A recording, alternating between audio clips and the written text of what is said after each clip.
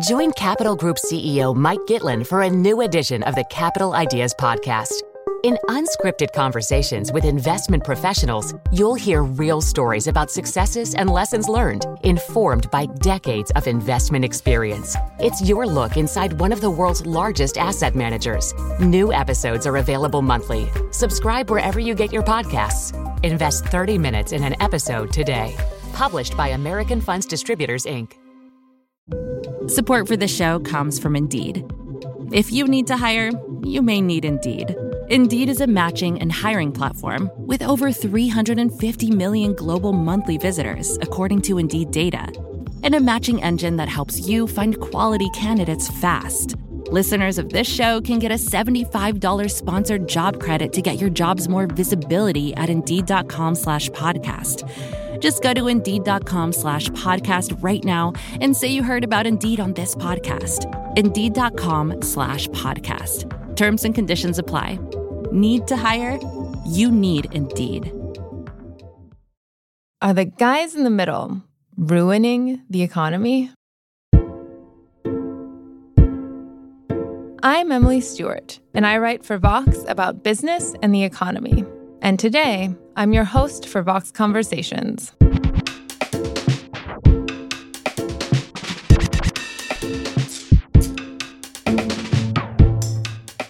I have a real love-hate relationship with Amazon. Have you ever wondered how Amazon gets your packages to you so quickly? I'm not gonna lie, it is really nice to be able to order basically anything I could ever dream of in a couple of clicks and have it land on my doorstep a day or two later. Hundreds of thousands of packages are shipped from our fulfillment centers to your front door. And it's all because of our amazing associates. It also makes me feel like a jerk. Amazon is not good for the planet or for workers, and I am perfectly capable of buying most things in a physical store. Half of the stuff I buy on Amazon I don't even need anyway, and I definitely never need it in 2 days.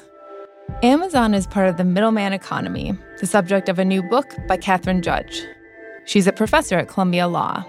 In her book, Direct, she looks at the growing role intermediaries play in our economy in ways that can be less than ideal. Think DoorDash or Seamless or Walmart, or even real estate agents. Sometimes they're helpful. Other times they add a lot of unnecessary costs and time.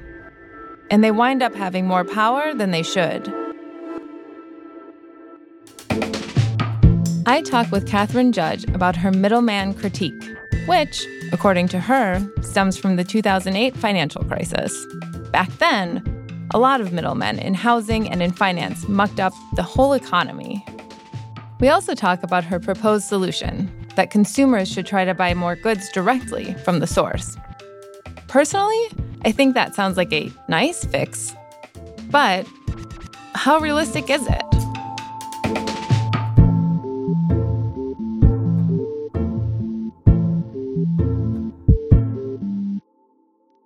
Hey, Catherine, thanks for being here. Thank you for having me. So your book lays out a case against the quote-unquote middleman economy.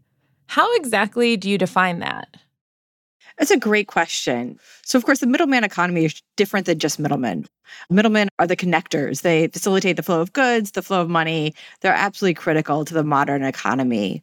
What I'm really focused on is a more recent development over the last few decades of the growth of incredibly large middlemen who both feed and are really fed by these increasingly long and increasingly complex supply chain.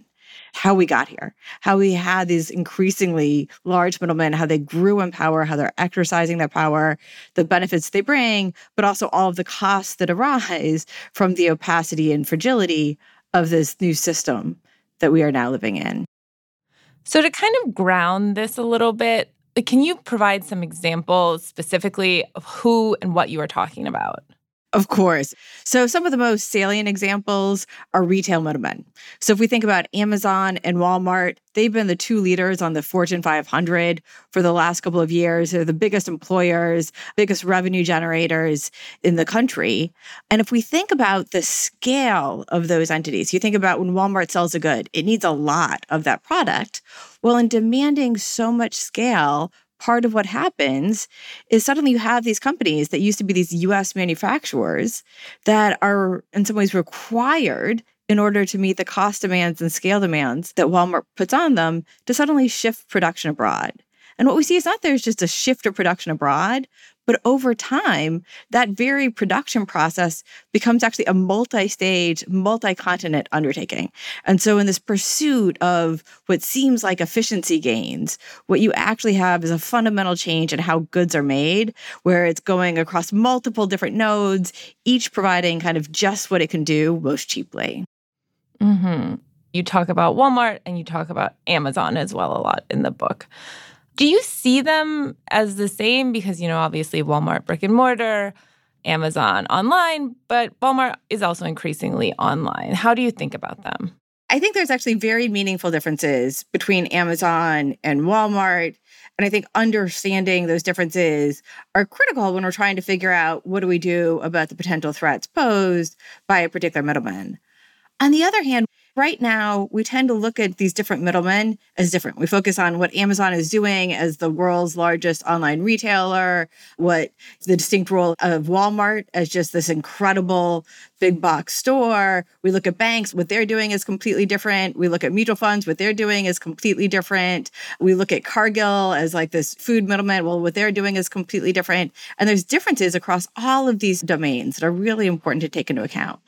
But actually, if we look across each of these different domains, there's also incredible similarities. There's incredible similarities in the way we've had the growth of these increasingly large middlemen and the way the commodification and scale then leads to longer supply chains and how we've, in each of these different areas, lost meaningful information, lost connection, lost the ability to create accountability, and actually introduced new sources of fragility. So the differences are key, but I think there's a lot of lessons to be learned by starting to understand the similarities as well.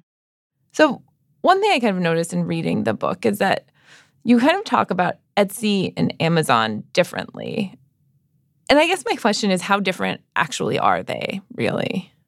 So I think that they are different, obviously, as reflected in the book, but the degree to which they are different has sadly, I think, reduced over time. When Etsy started off, it was very committed to creating a space that was supportive of creators. Mm-hmm. That's the way that it distinguished itself. And it really limited the type of sellers that would have access to its platform. So it really was a way for small scale, small production makers to stand out and to connect in a more personal way with the person to whom they're selling a good.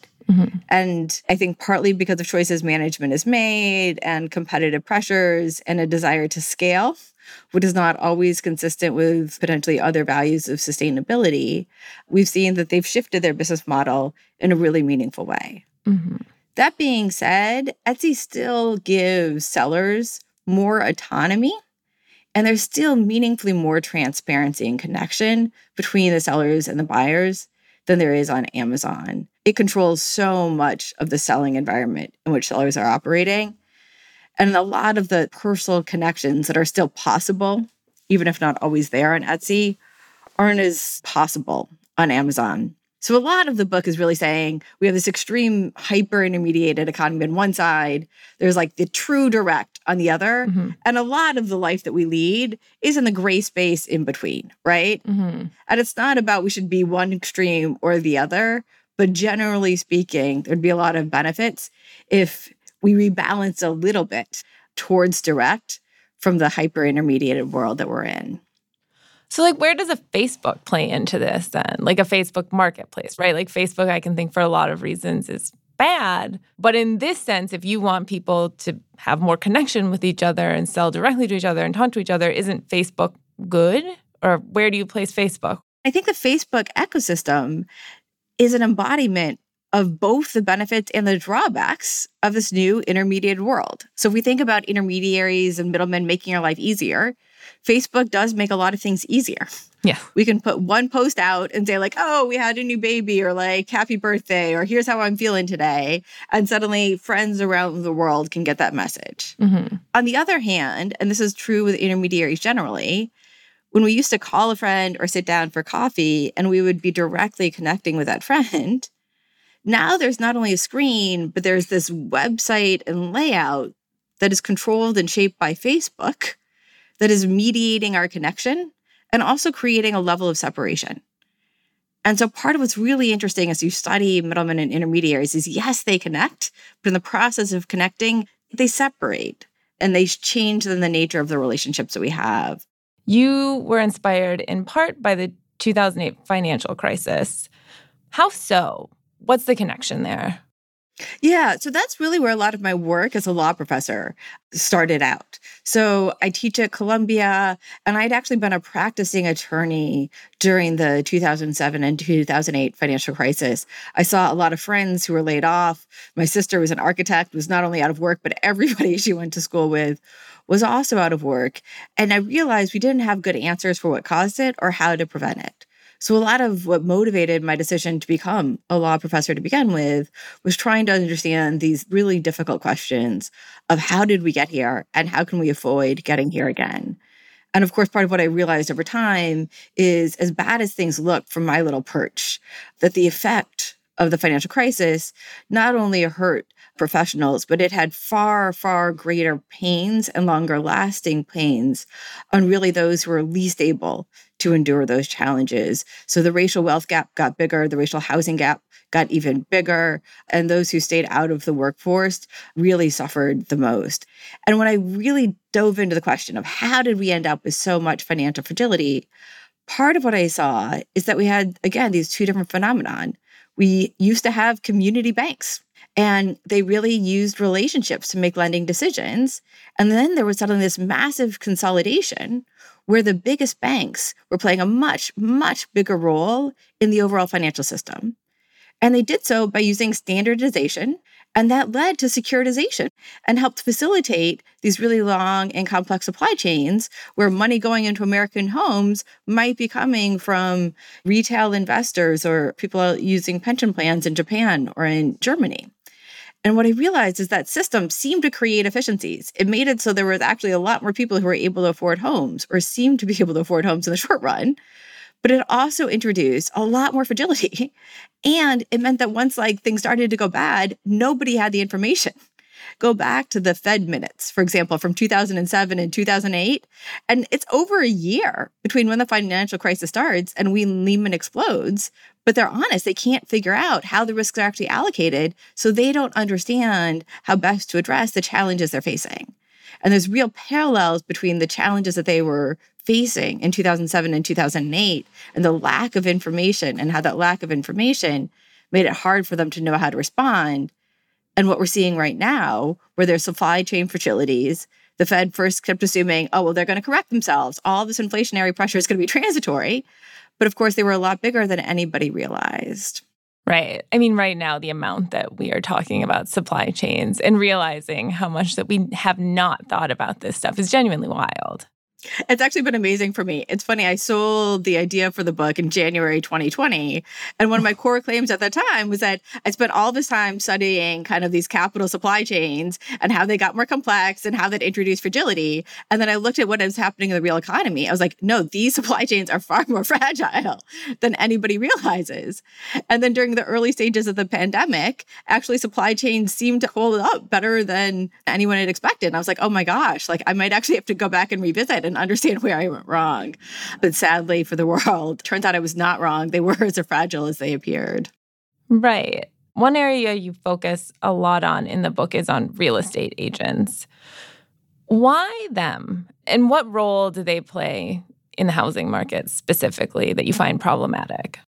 So real estate agents are just a great example of how middlemen come in because initially they're providing a lot of value. But over time, all of the attributes that make them so useful also give them outsized power that they then use to really entrench a system that benefits them at the expense of the people they're meant to serve. So if you think about real estate agents, long before the internet, they created the multiple listing service. And that was a really great service at the time. They created this massive database where all the sellers who used an agent could put their home in this database, and then it would be in front of all the potential buyers, and buyers could go to an agent that would have this source that would have all the potential homes for sale. And if you think about the alternatives at the time, open houses and classified ads, this was a much better system. Mm-hmm. But part of what's key now is they put this system in place. And even when you're going to Redfin or Zillow or what seem like these alternative sources of getting information, it's still based on the MLS. And those multiple listing services are still controlled by full service real estate agents. And so I go through the mechanisms through which they've done that. But part of what we see is they use their control over that database and how valuable inclusion is to really penalize all of the innovative discount brokers who are coming in and saying, hey, now we have the internet. It should be a lot easier for buyers to find a home without having to pay 2.5% or 3% to a real estate agent. And how they've really used both legal changes. I mean, in a number of different states have actually prohibited rebates that allow buyers to choose a lower cost option. And the other reason I think real estate is such an important area to study is, in contrast to the wealthy who have a lot of their money in stocks and bonds, real estate is the number one source of wealth for the median typical American family. So in contrast to another country where you're oftentimes paying, 1.5% to 2.5%, the fact that Americans are on average still paying 5% comes directly out of the well-being and wealth of middle-class families. And so it's a great way of studying, yes, individually they're providing a valuable service, but simultaneously they are entrenching an outdated and overpriced structure for the sale of residential real estate. I mean, I'm a renter, but even sometimes I find it when I go to rent an apartment and somebody opens the door for me, a real estate agent, and then suddenly somehow I owe them money in a way that's genuinely not ideal. I was going to say, New York's bad on the rental side, too. Other cities aren't as much so, but as soon as new middlemen come in, they purport to provide conveniences, and in some ways they do, but they add a lot of costs that are sometimes not fully justified. Yeah, New York is special in that every single real estate transaction feels like a true scam. I did want to talk a little bit about what I found as a tension in what we've been talking about is what is a middleman and what is market concentration. Like, I want to go to the store to buy groceries and not go to every individual seller. Part of the reason that Amazon is popular is that people like it, but it also has a huge amount of market power. So what's the issue in your mind? Is it concentration? Is it something else? So I would say it's both. And this is why we do need kind of robust tools, and we have robust tools for trying to address concentration.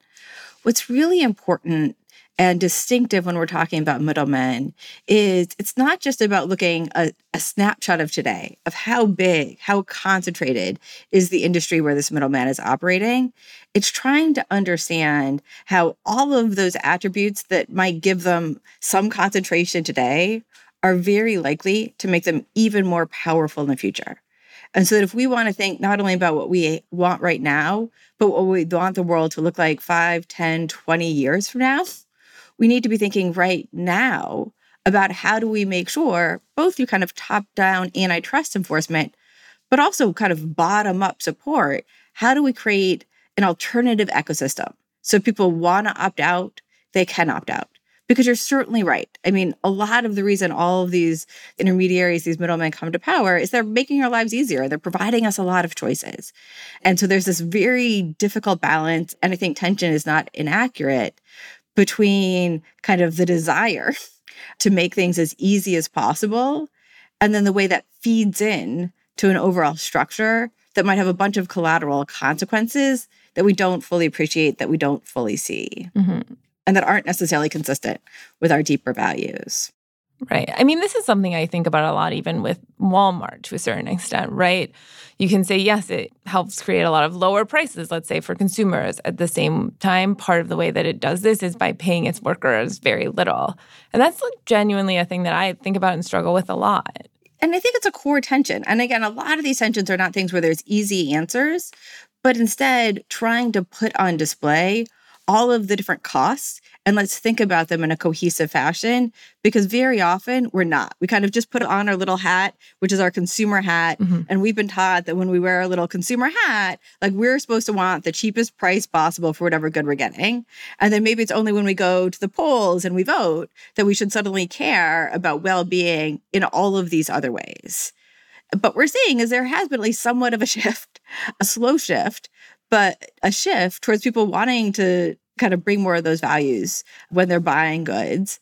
And part of what we're also starting to appreciate is whether we want to admit it or not, the decisions that we make as a consumer affect the structure of the society we live in and the well-being of others and even our own well-being, oftentimes as workers or as members of a community. And that there can be very real trade-offs there that we oftentimes are not thinking about, or where we're making a decision that's focusing on what's salient, what's right in front of us, as opposed to, well, what does this actually mean in terms of the exploitation of workers, the exploitation of the environment, the ability for there to be meaningful work in the community where I reside. And we're blinded to a lot of those effects because of the structure, both the size of the middlemen, but also the length and complexity of the supply chains that put the people and places affected in these far-off lands that we don't have to think about.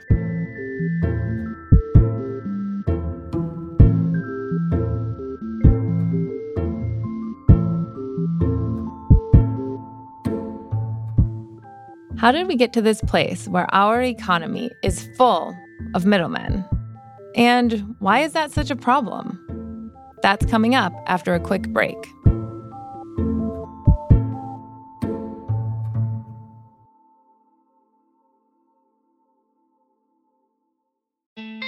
Support for The Gray Area comes from Shopify. The internet is big, and if you're trying to run your own business, it can make you feel pretty small. Hard for your customers to find.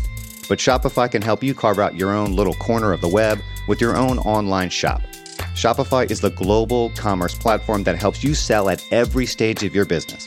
Whether it's through their all-in-one e-commerce platform or their in-person point-of-sale system, you can sell anywhere with Shopify.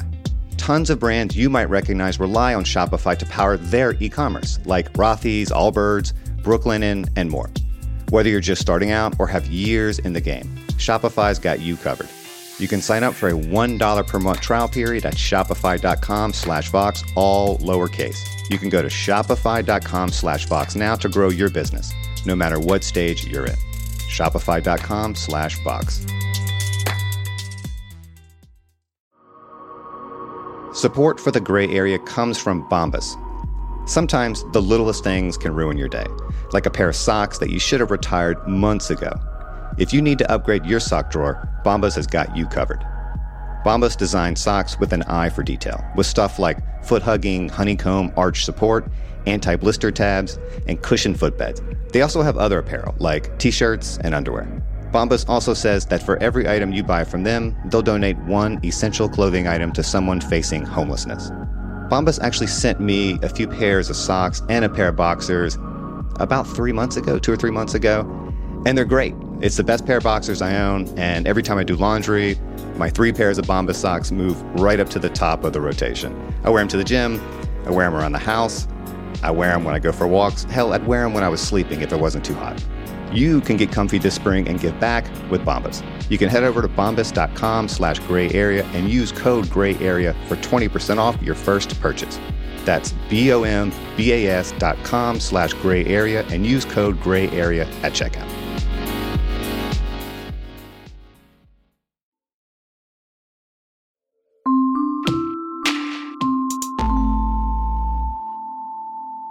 I know I shouldn't use Amazon, and I bought something off of Amazon yesterday, just full stop.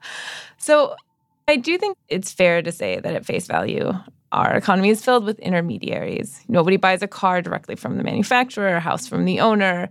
I bought the pair of earrings yesterday from God knows where through Amazon. How did we get here? Like, how do these platforms or these companies or these businesses, these systems cement their own power in a way and really entrench themselves as intermediaries? I think it goes back to the point you've made. They're providing an incredible selection and a range of conveniences that we want, particularly in the short run.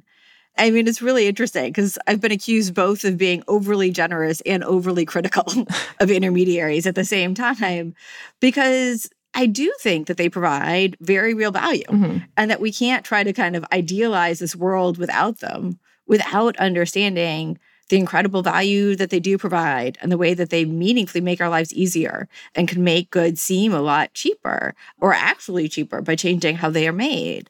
I shop at Amazon too. I try not to all the time, but I'm a working mother of two and it's really hard not to. And the book explores why the rise of Amazon also makes it increasingly hard for us to opt out, even when we want to, because that outside option starts getting more difficult to be able to access. And I think that's where policymakers have to play a role in helping to make sure we have real choice.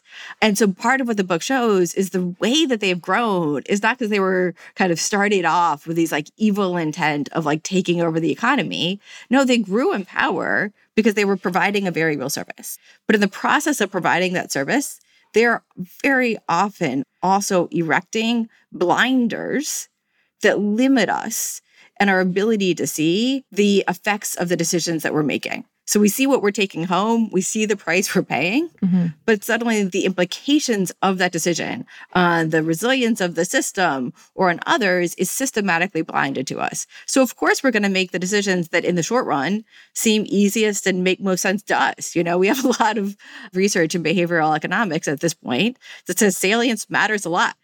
And so the point of Direct is to show how they are providing very real services, but to show how they're in providing those services, simultaneously creating an ecosystem that does provide real benefits, but oftentimes has costs to us in the future, costs to the stability of the system, and in kind of facilitating more exploitation than we might be willing to allow if we actually saw the impact of the decisions that we were making. But do you think that if consumers knew more, they would do better? The long and short of it is I don't think we actually know, right?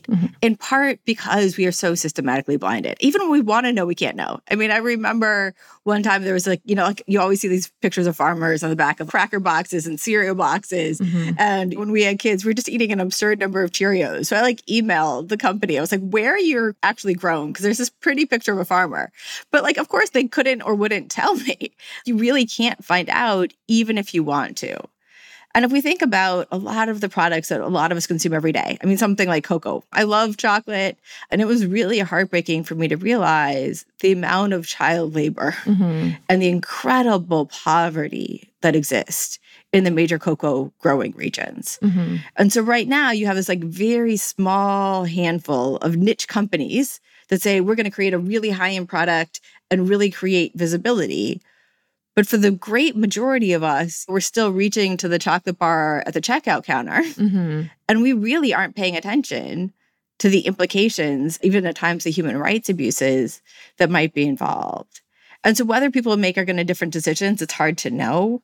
But I think there's a possibility. One, we're already seeing a lot of it. We're seeing a demand for goods that are organic. We're seeing some good demand for fair trade. But the challenge is those labels actually don't tell us as much as we think that they are supposed to tell us.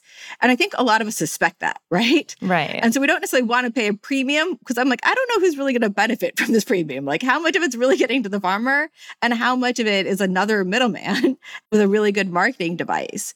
And so part of what the book talks about Direct is the cornerstone of the solution. Cornerstone is a very small part of a much bigger edifice. It's not saying we should go directly for everything that we want. But that process of connecting directly with the creator or with the grower for at least a small chunk of the goods that we consume does make those people in those places salient in a different way.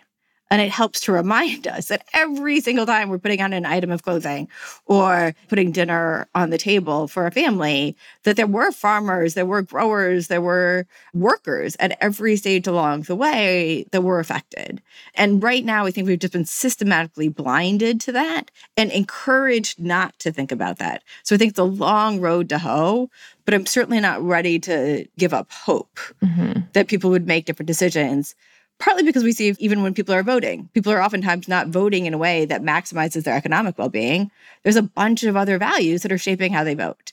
And as a practical matter, to bring about the type of change that many people want to see, we have to take off our voting hat and also bring those considerations and values to the table in the other roles that we're playing. You talk a little bit in the book about how middlemen kind of manipulate us through dark patterns online, right, where we are being nudged in certain directions to make certain choices on the internet, through loss leaders at the grocery store. So I get in the store and I want one thing and I buy 90 things. How does that work in general in kind of entrenching these guys' power? So what it partly reflects is the asymmetry in power. And I love that you just used that term. Because again, like you say, in the short run, it feels like middlemen are serving us, right? Mm-hmm. There's like a long weekend coming up. The beer is on sale. We want to hang out at the beach. That looks like exactly what we want to do. But they know more than we do about our behavioral patterns, right? Mm-hmm. And this is going back to your earlier point about Walmart versus Amazon. Walmart's getting very sophisticated with data. And many stores that you would visit in real life are doing a better job with tracking and monitoring. So they're increasing the wealth of data that they have available. But that's so easy for Amazon. Yes. And Amazon's employees have bragged about the fact when you log on to the Amazon website, you are seeing a store that is custom built just for you. So on the one hand, it makes your life so much easier. You have these goods that are exactly the goods that you're most likely to potentially want. On the other hand, how much you actually want is not a fixed thing. Mm-hmm. It's constantly changing. And so part of what they're doing is figuring out those things that are actually at the margin of the thing if you never knew about, you'd be very happy not having in your life. But once you know about it, it suddenly seems like, oh, no, you need that too. And so part of what I really explore is how the aggregation of data and far more sophisticated systems for utilizing that data to create both real and virtual environments that push us in particular directions that are not completely outside of what we want, but are consistently in the direction of more consumption rather than less, tend to, again, bias us in a particular way. So it's not saying that we're powerless, but that within the range of control that we do have, we are being systematically shifted in ways that are serving them and probably in the long run are not consistent with our own long well-being. And there's a lot of research suggesting that. Well, and there's just also so much of we don't know what these people know about us to a certain extent. They know more about us than we probably know about ourselves in terms of what we'll buy and stuff. Yeah, and that's because they don't just have your data, they have everybody else's data. And I think that's one of the interesting things. I think originally the whole idea of the internet, there was this original dream that it would disrupt the need for intermediaries, disrupt the need for middlemen, because now we could have direct connections all over the place. And we do see areas where that is happening, platforms that are facilitating more direct connection. But it also means that when you have somebody like Amazon that comes in and is monitoring not just all of your purchasing experiences, but the purchasing patterns of people who are purchasing things that are similar to what you're choosing to buy, well, they then know what else to pop up. So, there were plenty of times during the pandemic when the last thing I wanted to do was to go to Amazon or to buy anything more online or have to have anything shipped to me. But I had a 3-year-old and a 6-year-old, and my husband and I were really doing everything we could just to scrape by. And so the little grow your own butterfly kit that seems like this great way to keep them entertained and engaged suddenly looks like something I just have to have, even though there's butterflies out there. We could have just gone for an extra walk. Mm-hmm. Do middlemen ultimately make us worse consumers? I suspect so. As an academic, I can't say that we have the research to be able to support that. But this is part of the tension that you mentioned early on, because you were saying, well, this is what we want. We want unlimited choice. We want low prices. Mm-hmm. But I don't know if that is always what we want. And part of what you can probe is that the way that you act in every single environment? Or are there environments where actually a different set of preferences come out? Mm-hmm. So when you go to a farmer's market, if you go to a cafe that a friend runs, what are the places where actually part of what you're bringing to the table, part of what you care about is something more than just getting the absolute best deal possible or getting as much as you possibly can? And part of what we realize is actually our preferences, I think, are much more complex, are much more diverse, but we've been trained. And we have environments that further acculturate us to having certain types of preferences in particular types of settings, and then somehow kind of like turning those off and shifting when we're with family or when we're with friends or when we're playing other roles. So it's hard to know, but it's hard to imagine the degree of consumerism, which is not, again, all bad by any means, but in particular ways it's become manifest without the rise of this middleman economy. So one thing, you talk about this quite a bit in the book. The main pillar of a lot of your solutions is that people should buy directly from different sources, that people should go direct when they can. That's not an option available to everyone, right? Like, it's difficult, and people need things fast, people need things cheap, people don't have time necessarily to go to the farmer. Like, that would be lovely and also is just not real. How do you grapple with that? That some of this is something that, like, somebody like me, I live in New York City, I'm relatively well off, maybe I could do this. But most members of my family back in Wisconsin are not going to be able to do this and are not going to want to do this, to be honest. Yeah. I mean, so I believe that by studying extremes, we actually understand like how to navigate the territory and all of the different values that are at stake, which oftentimes get elided from view in the current system. So the goal is definitely not direct in all circumstances or even direct in that many circumstances. Direct is instead saying, if we do it once in a while, we're reminded there's people and places, and we don't necessarily think about that otherwise. And related to that, it can be on the opposite side of once we understand all these different consequences, we can figure out kind of both individually, but also through government and through policy and as a society, what is the balance that we actually want? And because right now we've tended to be moving in the direction of larger middlemen and longer supply chains, but there's also already a counter trend. We already see Shopify popping up. We already see actually a statistically significant increase in farmers markets across the country. You know, it's not just like in New York City and San Francisco, it's across the country. And actually, I think oftentimes it's people who might be in Wisconsin who most want some of those platforms as a way of connecting directly. So if you think about something like Kickstarter, I actually talked to like a number of creators in states in the Midwest who did Kickstarter campaigns and then suddenly found they got support from so many different other places. And more than one of them said, like, I don't live in Brooklyn. They didn't feel like they were necessarily around a creative environment and people who supported their creativity. But part of what was interesting for them is even like a small campaign, whether it's to write a graphic novel or to have an actual recording session in a studio, allowed them to connect with their future customers. Sometimes they were neighbors and sometimes they were complete strangers, and both of them felt really meaningful. And it's amazing also how often the creators were also people who backed other projects because they felt so good every time they were supported that they wanted to support others. So I'd say a lot of it can be smaller scale. But the other point that you're raising, which is different than just who can do this on the consumption side, is who benefits on the other side. And so another core point of the book is we live in an incredibly hierarchical and segregated world, right? So if direct is really all about local, we could just kind of perpetuate all of the hierarchies that currently exist. And this is where you do have some really inspiring creators, oftentimes whose roots span different countries with their own experience and span different cultures and are figuring out these really innovative ways of not just bringing products to American or European consumers, but also creating a structure where they actually see the people and the places that are affected, and where that transparency is being used to help support more sustainable modes of farming, and in other situations, provide healthcare or access to benefits that workers might not otherwise have.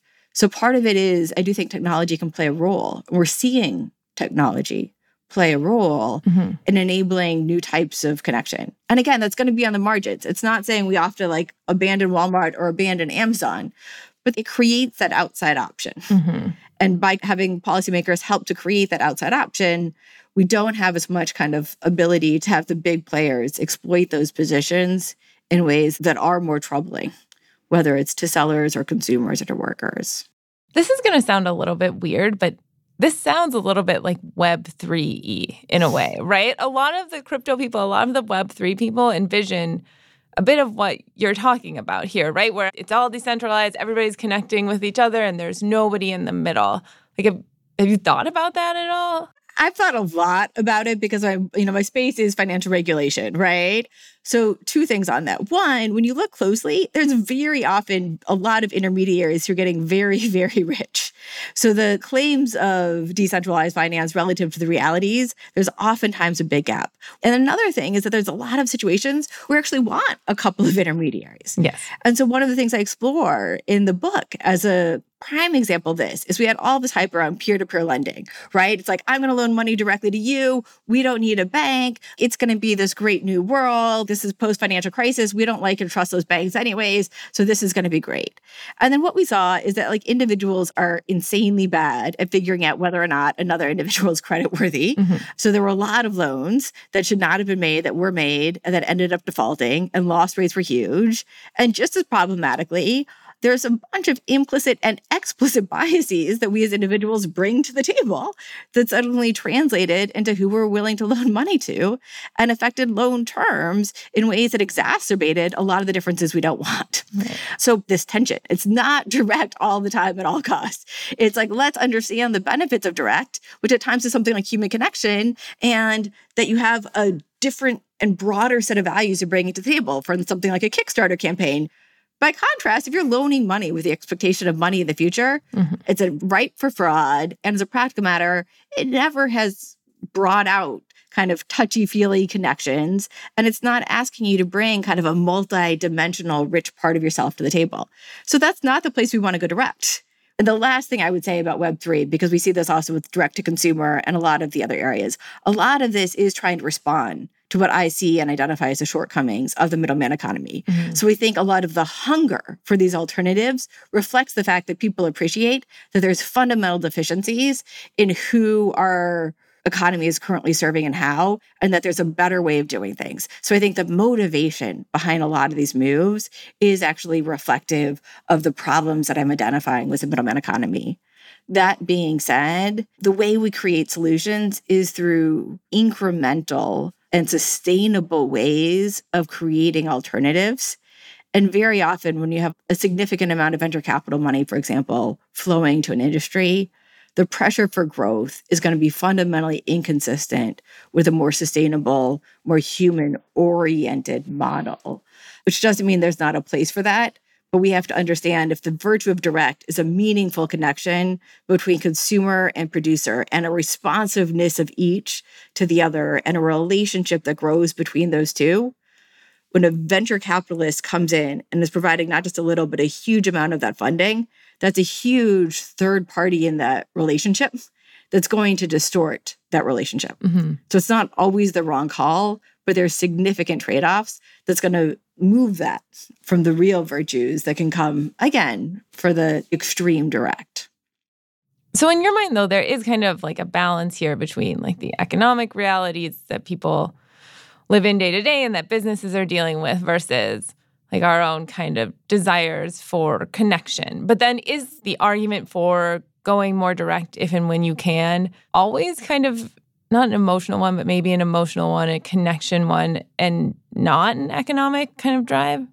Yeah. So, I mean, one of the interesting things is I actually think sometimes cutting out middlemen can save money. And this was like why I spend so much time on real estate. It's very often we have these incredibly entrenched regimes that actually aren't efficient.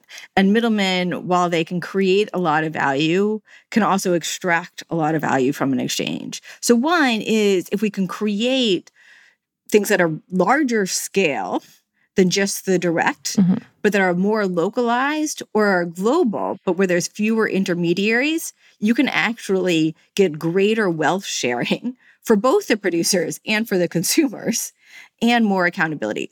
And the other thing I would note is one of the real challenges is this idea of like who we are as consumers is apart from who we are in all of our other roles, right? Mm-hmm. So if we're feeding into a system where we get things really cheaply, but that it's also fundamentally changing the nature and availability and quality of the work that surrounds us, we might, or other people that we love or care about or know, are going to have potentially different professional opportunities and different challenges that they're going to face along those front that can also make a really big difference. I mean, if you look at the recent work that Gallup's been doing, one of the things that we see is lack of meaningful work is one of the things that contributing to unhappiness. And if the middleman economy means you're doing a tiny little slice and you're not seeing any of the other people that are affected by your work, it's harder for it to be meaningful.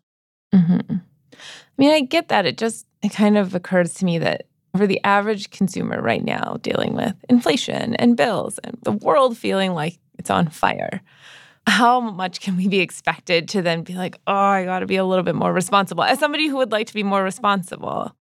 Yeah. So let me be honest, like the primary quote of the book is not telling consumers what they ought to do. It's saying like, here's choices that you can understand differently.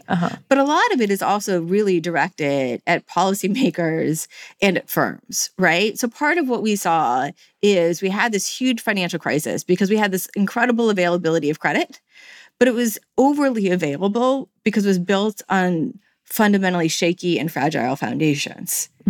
And I'd say we're seeing the same thing right now. So there's a whole variety of different factors that are feeding into the inflationary pressures. But one of the core challenges is we built an overly fragile regime. And so the low prices that we enjoyed, I would say were artificially low because we didn't actually have companies that were investing in resilience, but instead they were making a much of decisions about production processes in ways that lowered prices in the short run, but created the possibility of fragility in future periods. And now we're suffering from it. Right. And the trade-off that we've decided to make in banking is we still want there to be credit available, but we're ready to have it be slightly less available in good times, so that way there's more of it in bad times, and we have a healthier and more stable system. And I would say that that's actually exactly the trade-off we ought to be making right now in the real economy, which doesn't mean we don't need goods to be affordable, but we also need to make sure that we have baby formula every single time you go to the store. And that might mean paying slightly more during those good times. So that way we actually have structures in place that are less fragile and where there's enough understanding of how the whole system is working, that when things go wrong, you can work together to minimize the effect of the disruption rather than having everybody just look out for themselves, which feeds even greater dysfunction and the problem grows. Yeah. I mean, do you think now, obviously, that everybody has been forced to see what the supply chain is and is not, that we are potentially at a moment where companies and where policymakers and where government really takes the time to invest in fixing this stuff? Or is it just a situation where like, oh, well, it kind of got a little bit better, so we move on? Like after the financial crisis, there were some changes. Do we change anything now? That is the $20 million credit question, or whatever the value is supposed to be. But that is the big question. And I think that is the exact pivot point that we have to understand we are facing. Is there's a lot of powerful players that benefited from having the status quo as it was, and that very well might continue to profit and gain from allowing there to be fragility because they aren't bearing the brunt of that fragility. And so part of what we have to figure out is individually, but more importantly, as firms, but also as policymakers are evaluating these decisions, is what can we do to create an overall ecosystem where the system doesn't break down as often, or the costs of that breakdown aren't as severe, or not as unfairly allocated.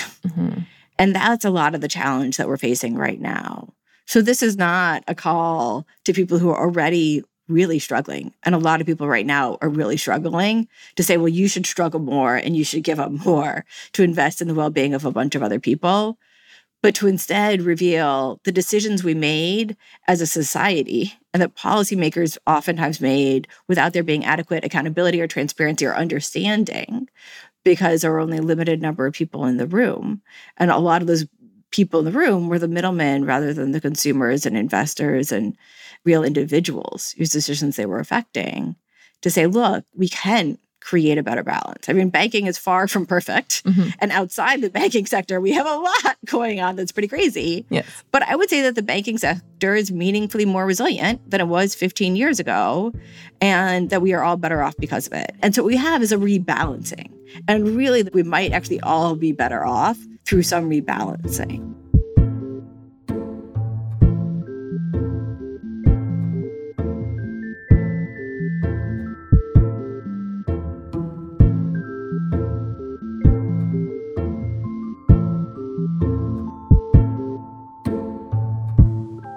When we come back from one last short break, what fixes does Catherine Judge propose for us?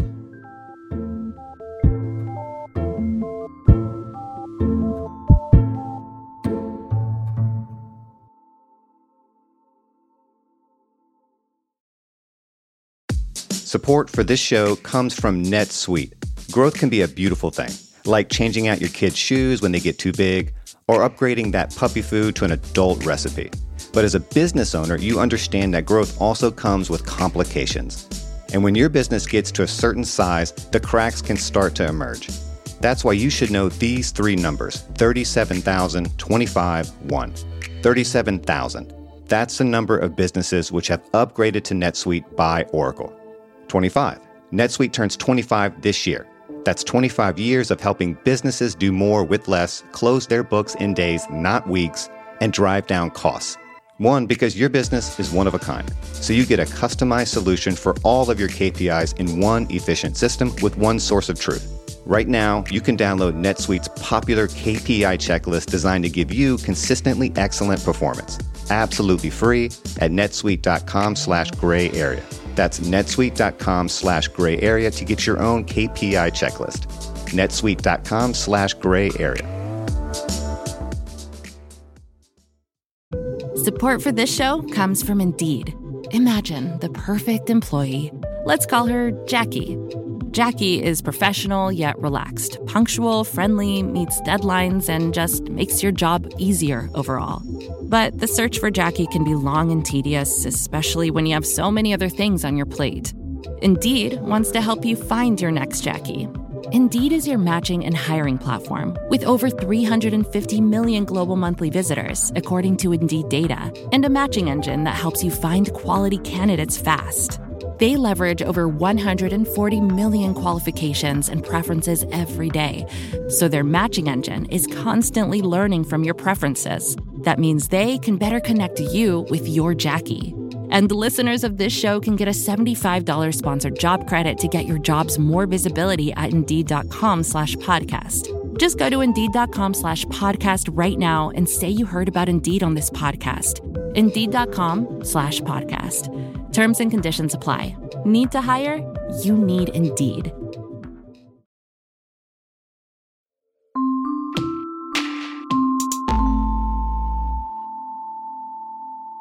So I kind of want to spend the last part of this talking about the fixes that you propose. So you lay out 5 principles to kind of get us out of this situation. Can you talk through some of the ones that you think are the most important in that and why? Yeah, so there's 5 different kind of principles. But as I point out, principles are not rules and they're not fixes. These are kind of like core lessons that individuals, but also policymakers and companies can use to kind of figure out how do we rebalance. The first, which I think is one of the most important, is just that intermediation matters. And that term intermediation can be such a scary and weird term, but it goes back to where you started. And that's the difference between the individual middleman and this middleman economy, kind of the structures that are created and all of the different layers that oftentimes like separate us from the places that our money is flowing when we invest, but also the people and the places that are affected and are playing a role in all of the goods that we consume. And I think we spend a lot of time thinking about the actual goods and a lot less time thinking about the significance of that through whom decision. And part of the idea is that spending a little time on that through whom decision can actually bring us more of what we want out of a purchase or potentially out of an investment. Another one that I like is just follow the fees. And the idea there is we all are going to rely on middlemen. It's not an idea that we should get rid of middlemen. We're going to use them. But if we're going to rely on them, we really need to know which ones to trust, which ones to avoid, and kind of like how much to trust the ones that we are using. And to do that, we want to understand a little bit about how they make their money and what their business model looks like. Because that's going to help us see where there might be conflicts between what's best for them and what's best for us. And as a practical matter, some of those trade-offs means paying a little more today for something that's going to better value for you long term. My first job was to be a stockbroker, actually. Like, I've been a women's studies major. I was pre-med. I knew nothing about any of this. And I became a stockbroker because I realized I knew nothing. So that was how I was going to learn about this, right? And there's really two models in that space. One is you pay real money up front for somebody who provides a very good analysis of what your financial position is and how to allocate your investments and the investment rate you need to get where you want to be. And the other is I provide a bunch of services to you and it feels free to you because you never write me a check. You never actually pay for anything. But guess what? I put you in a bunch of investments where the people running those investments kick off money to me in exchange for flowing that money your way. And guess what? You don't feel that at all in the short run. Right. And even in the long run, if the market's doing well, you're not going to notice it. But as a practical matter, the costs to you are very significant. And so part of why you want to pay attention to this is you can just make better decisions for yourself longer term when you're really spending a little bit of time figuring out, like, who am I using? Why am I using them? And is there a better way to do this? Beyond like the individual consumer, what role do policymakers need to play here? Because I mean, they have to play the biggest role to a certain extent, or they should. They have to play the biggest role, and they're already playing a huge role. As a practical matter, the policies that we have set the rules of the game. And whether they intend to or not, policymakers far too often are helping to entrench systems that really benefit middlemen. And that's largely because middlemen have not only this control over this great infrastructure that they create, but they have information, they have expertise, they have a bunch of relationships that then they're using to contort policymaking in ways that really serve their own interests. And consumers are oftentimes not a voice in that conversation because they don't understand fully what's at stake. And so one of it is just helping say that follow-up fees idea is good for you as an individual. It's absolutely critical if you're a policymaker. Right. If you're the SEC, if you're Congress, like, you need to understand not just that lobbyists have alternative motives. Everybody knows that. You need to very specifically understand how the rules that are being debated shape and are going to influence the business model of the middlemen that are in front of you and the infrastructure surrounding kind of the environment where they're working. So middlemen are very, very good. They use their expertise to come up with very influential and believable stories about how a rule change that was meant to protect consumers is actually going to have all of these disastrous consequences. And every once in a while, they're right. And so sometimes regulators are just captured. Sometimes policymakers care more about kind of their election campaign than serving the public good. But sometimes they also are just genuinely scared and uncertain. So they also have to pay attention to what's really going on. Another key thing for policymakers is to understand how to make sure we continue to have kind of an outside option. And so that one is, just we have already this wonderful trend in recent years where we're starting to pay attention to antitrust again. Yes. And we're realizing that it's actually very important to have robust antitrust enforcement that we hadn't focused on in a meaningful way for a period of time. And so it's inspiring for me to see Lina Khan heading the FTC, the initiatives that she has going. I mean, she has a new initiative looking at pharmacy benefit managers. We never even got to healthcare, but let me tell you, there's a lot of middlemen in healthcare who manage to make a lot of money. And so we're seeing kind of these really great efforts through antitrust and competition policy to say we need to have top-down checks, which means we want to allow innovation, but we also need to check kind of like how power is being exercised. And so it's really sometimes new laws, but oftentimes going back to the origins of the legal scheme we have and making sure that we're honoring the rigor that Congress intended when they adopted those laws. But there's a flip side to that as well, because that's the top-down effort to promote competition. And that is this bottom-up effort. And again, part of what intermediaries do is they create great infrastructure, right? They help overcome those informational challenges and those logistical challenges. Keep referring to Amazon. Like, Amazon's great at getting me my package really quickly. Mm-hmm. And right now, the post office is making changes that go the opposite direction, at least some of the time. Post office is trying hard. They've created some new local systems that are good. On the other hand, it used to be for a first-class package, it had to get there in 3 days to be on time. Now it could be 4 or 5 days. And again, that's in part because they're facing financial constraints that are real.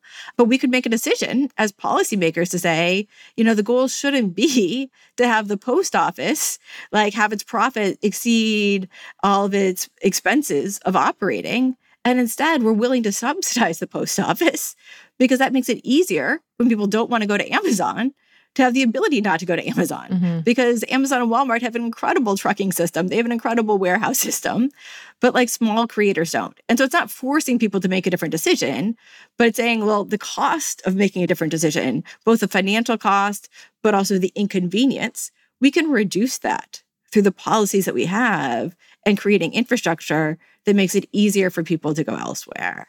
And so part of it is trying to understand how we reward innovation, but maintain an environment where there continues to be real choice, right, and the ability to opt out when people want to. Yeah. Well, I was just in Colorado where there was an election happening. I was watching the local news, and there was a commercial about some of the antitrust legislation coming up. And I was warned very much that my Amazon Prime was in trouble if that passed and if Amazon got any sort of checks on it. It was very funny. I was going to say, and I wonder who funded that. I noted it at the time, and now I've forgotten. But yeah, it was definitely oh, wow. It's in live and in front of me, all of this. So I guess to get to my last question here, and this is something I kind of have experienced in my own work, where sometimes if ever I point out that consumers maybe need to do a little bit better, it's some of the meanest emails I've ever gotten.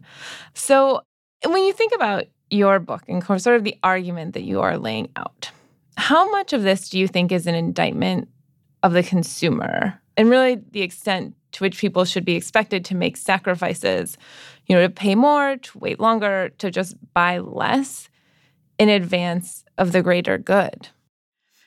So it's a little bit of both.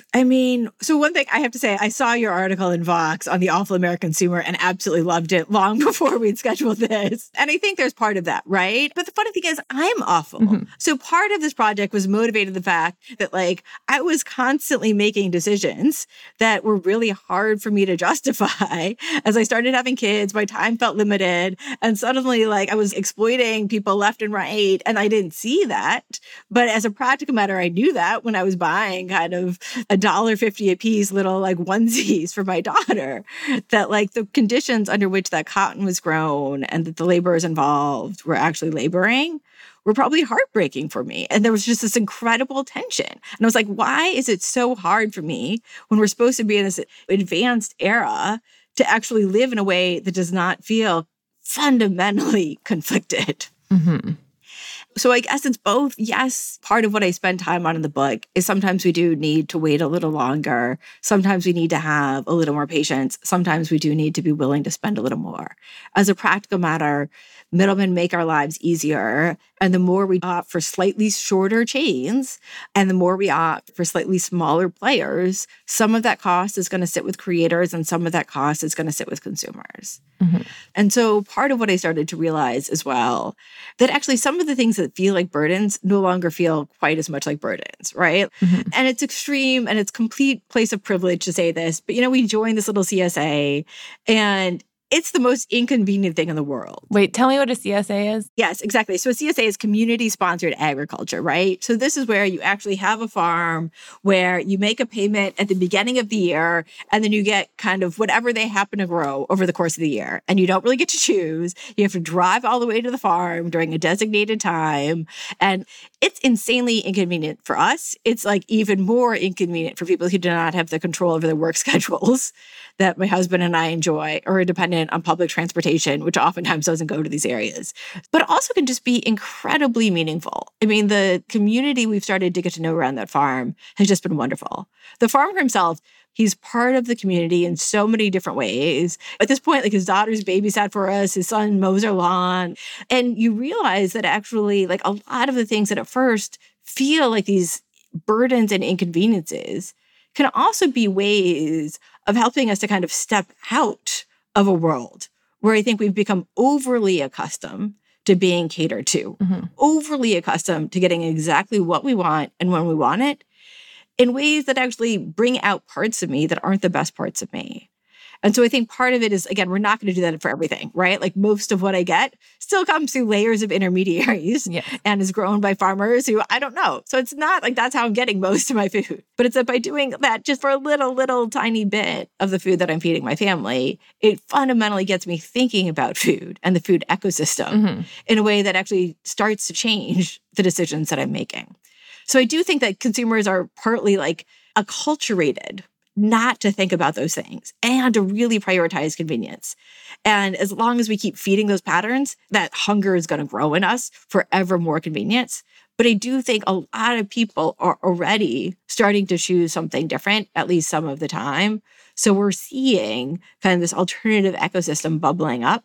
The different ways that we choose to engage seem to affect our well-being and how we feel about it afterwards. Right. So maybe the takeaway, at least like on a personal level, is try to be a medium better consumer, at least a little bit of the time. I think that's a good takeaway. And realize, though, I would say this, if you just do it once in a while, you might find that there's benefits that you don't realize. And don't beat yourself up the rest of the time. I mean, beating ourselves up is not, I think, ever a good recipe. Perfect. Well, thank you so much for being here. Thank you. This has been wonderful.